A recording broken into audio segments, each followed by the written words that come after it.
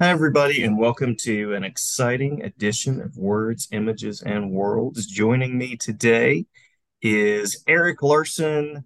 We're almost wearing the same shirt, except mine does not have like a California logo. It's just, I think, the same gray kind of thing happening. Thanks for jumping on with me. Sure. What can I help you So, with, man? what's that? What can I help you with? Well, yeah, What? yeah, yeah. Since you were kind enough to join the call, couple of questions for you, which you can take in any way that you'd like. The first one being, what drew you to this world of comics? I see comics lined up behind you, some Yeah, white boxes there. it's a little much. Um, my dad read comics when he was a kid. He collected them when he was a little kid. So we Yeah. grew up with his old comic book collection, and I guess I imprinted on it at a very early age. And I started drawing comics for myself, just making up my own characters and stuff like that. Even before I started regularly buying comics, I was making my own comics. Mhm. And it just, I've known nothing else. So this just kind of ended up being where I went. It's like, this is my world. I was born into this and here I am. So I guess I'll do Awesome. this.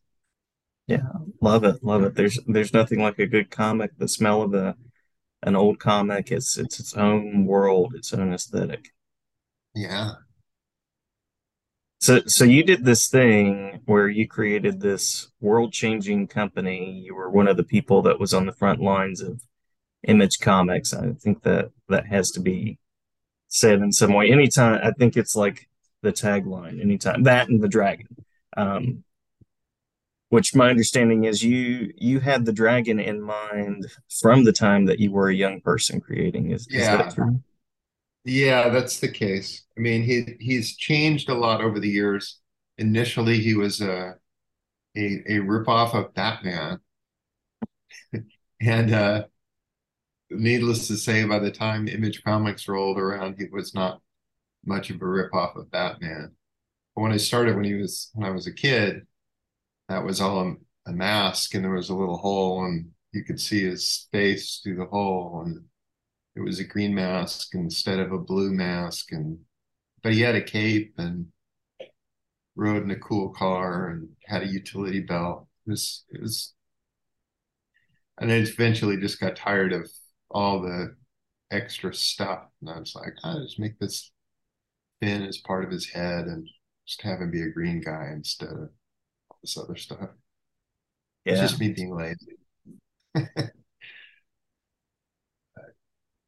I kept taking it drawing in that your own belt on him direction. for years. So was Batman one of the first grabs for you as a comics reader? It was my dad had a few scattered issues. At one point, um, we had got a bunch of old comics from a used bookstore, and my dad was like, take any 10 comics you want. And I gravitated towards all of the double size and 80-page giant issues because it was like, well, if I get 10 comics, I'm gonna get the 10 fattest comics I could find because there'll be just more to read. Yeah, And there seemed to be a lot of Batman stuff in there. And a lot of those stories were drawn by Dick Sprang, and that big weird square jaw really appealed to me in some way. So yeah, I don't know why. When I started really getting into buying comics regularly, I tended to gravitate more towards the Marvel comics than the DC comics, but I bought what I could. There would be isolated Batman stuff that I got into. Kind of like Jim Apato's art more on the Brave and the Bold than necessarily the regular Batman comics at the time. But I bought detective comics off and on when during that period when Manhunter was running in it. So yeah. I got into. Walter Simonson real early, and then Jim Aparo was doing some stuff on Batman around then. He kept doing covers and stuff. So I was like, I'll buy.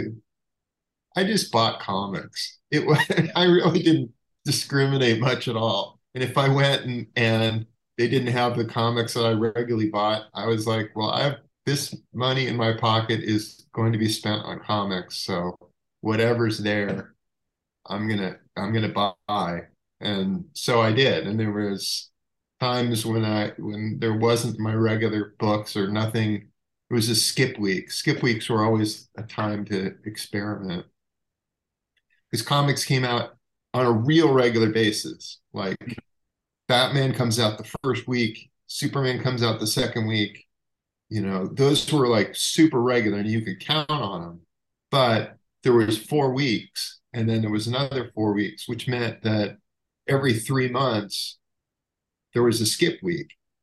Yeah. Um, and when you went to the store, especially if getting to the store was a journey, which it really was for me, um, and it was a skip week, it was like, holy crap, not one of these weeks. These are terrible. Uh, but I would be like, okay, what's Charlton put out and what's Gold Key put out? What are my other options here? Because I've bought all of the Marvel DC superheroes that I could find. And Yeah. I remember the days of trying to find what you could, and like spinner rack in a pharmacy, little bit in yeah, the grocery store.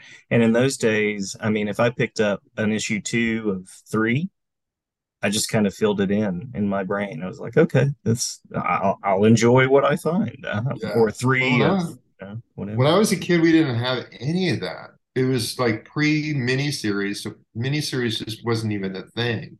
Yeah. And every series that I could pick up, I never got to start on the ground floor. It was always like, here's Hulk, and it's on issue 176. Enjoy. It's like, oh, Spider-Man's in the 140s, and the Fantastic Four is in the 150s. And so you just like, well, the idea that you would be able to start at the start of anything was just so unusual to me that occasionally when it did happen, it was like, oh, Nova, and it's an issue one. Oh my gosh, what Right. a what an awesome experience this will be. But that was really unusual. And these days, it's like, oh, there's number ones every week. Here you go. Yeah. There's like 6 or 8 of them, And and they very restart. often they're not starting anything at all. It's like, hey, here's Superman number one. Oh, is this the start of the beginning? Are we getting his origin? Are we going to get? No, it's we just got a new creative team, so it's Superman number one. Oh, great. So I There's still have something to about have that big all one. there's all this stuff I'm supposed to know coming in on this new book. Uh, Yeah, the multiverses upon multiverses, and uh, well, we it's sorry. crazy, you know? It's like you read, I remember like John Byrne came on Spider-Man and he's like, okay, so what's new here? You've literally in your first issue, you've got the Scorpion going after J. Jonah Jameson from something that he did in some previous series. Hmm. In issue one, Oh, except you gave him a new costume. Okay.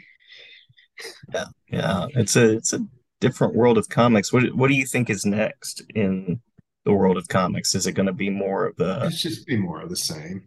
I don't expect any grand change to be taking place anytime soon.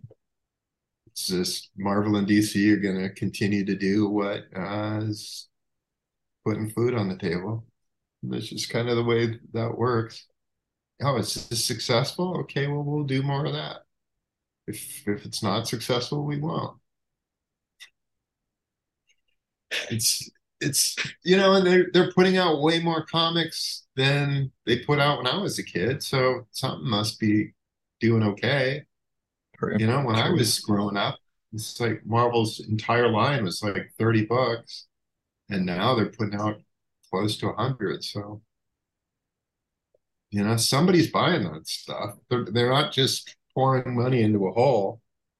Um, and I've had editors straight up tell me that if books don't make money, they're canceled. So these books are making money.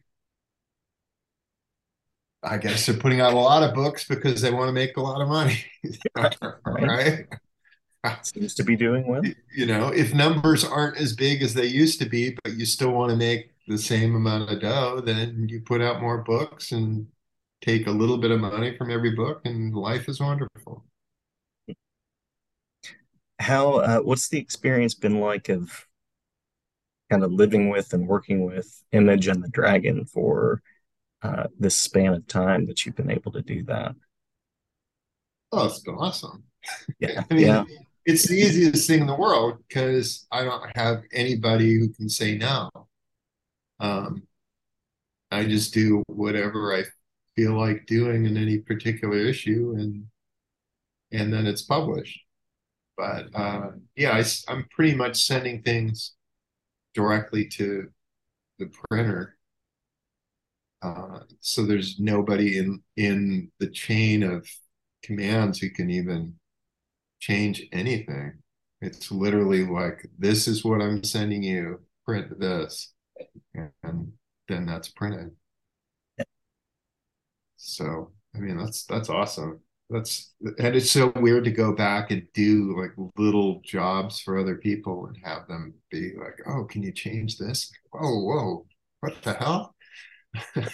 I was asked to do a Superman cover at one point, and I just sent it in. And they're like, "Whoa, whoa, they're not supposed to do that. You got to send in a sketch, and we need to approve it. It's a good thing we like this." And it's like, yeah, it is a good thing you like this because this was the only one I was going to draw. So if you didn't like it, you wouldn't have it covered by me. So it's all worked out.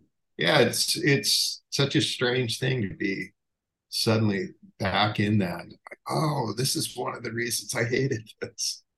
That's no fun. Heard Jim Valentino, he came on a podcast episode and talked about when you've created a character and some editor or somebody's telling you, "Oh, that's not the right thing for that character," and you're going, "What are you talking about? This is my Yeah. baby. This is what I did." So there's I made this guy up. You don't tell me that what he would or wouldn't do. I right, made him right. up. Yeah, I mean that's been the beauty of this stuff too, that you can take these any way you want and go in whatever direction you want with them, and nobody can tell you otherwise.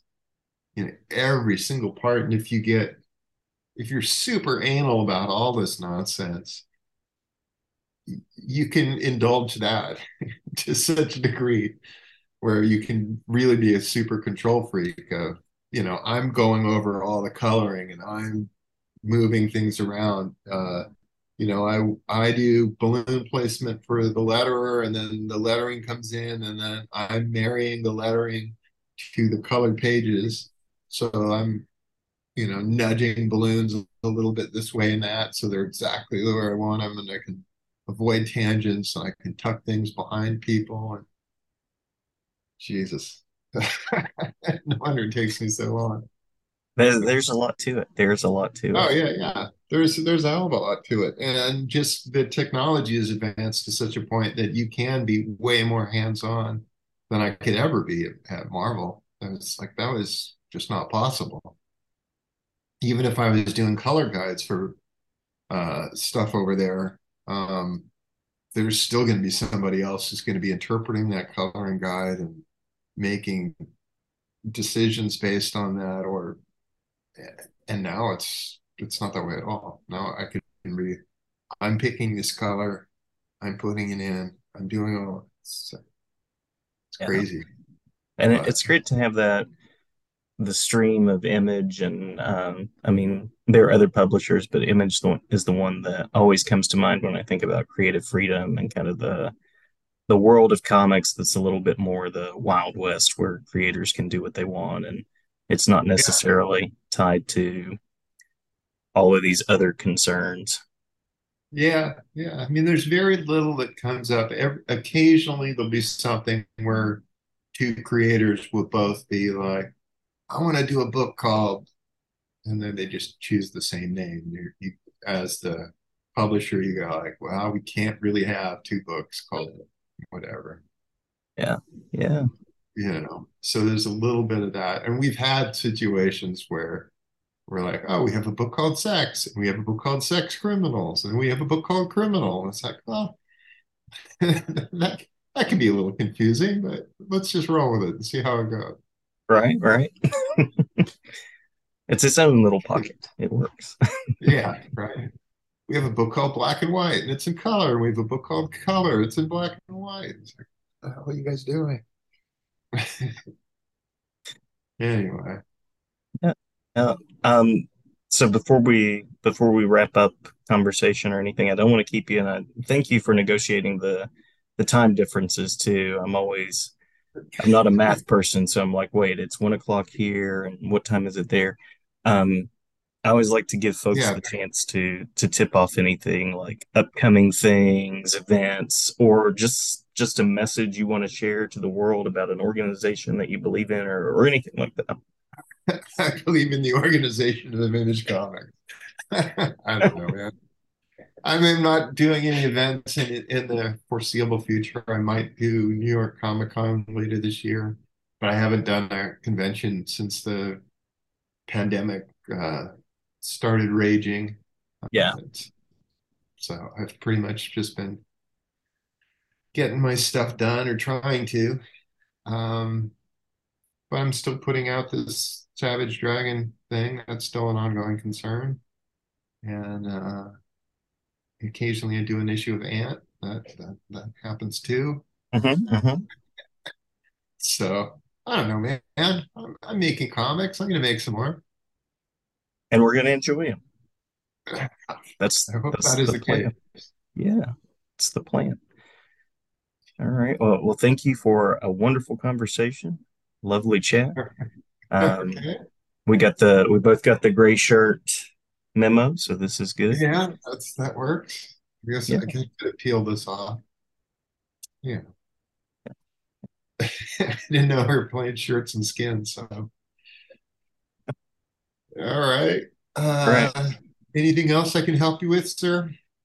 No, I think that's it. I think that's it. I'm just gonna mosey on my way here, but yeah, thank you for stopping by and talking with Uh, me. I always want to say talking with us, but it's me until I share it, and I'll share back the audio with you. okay. All Sounds right. good. Thanks so much. All right.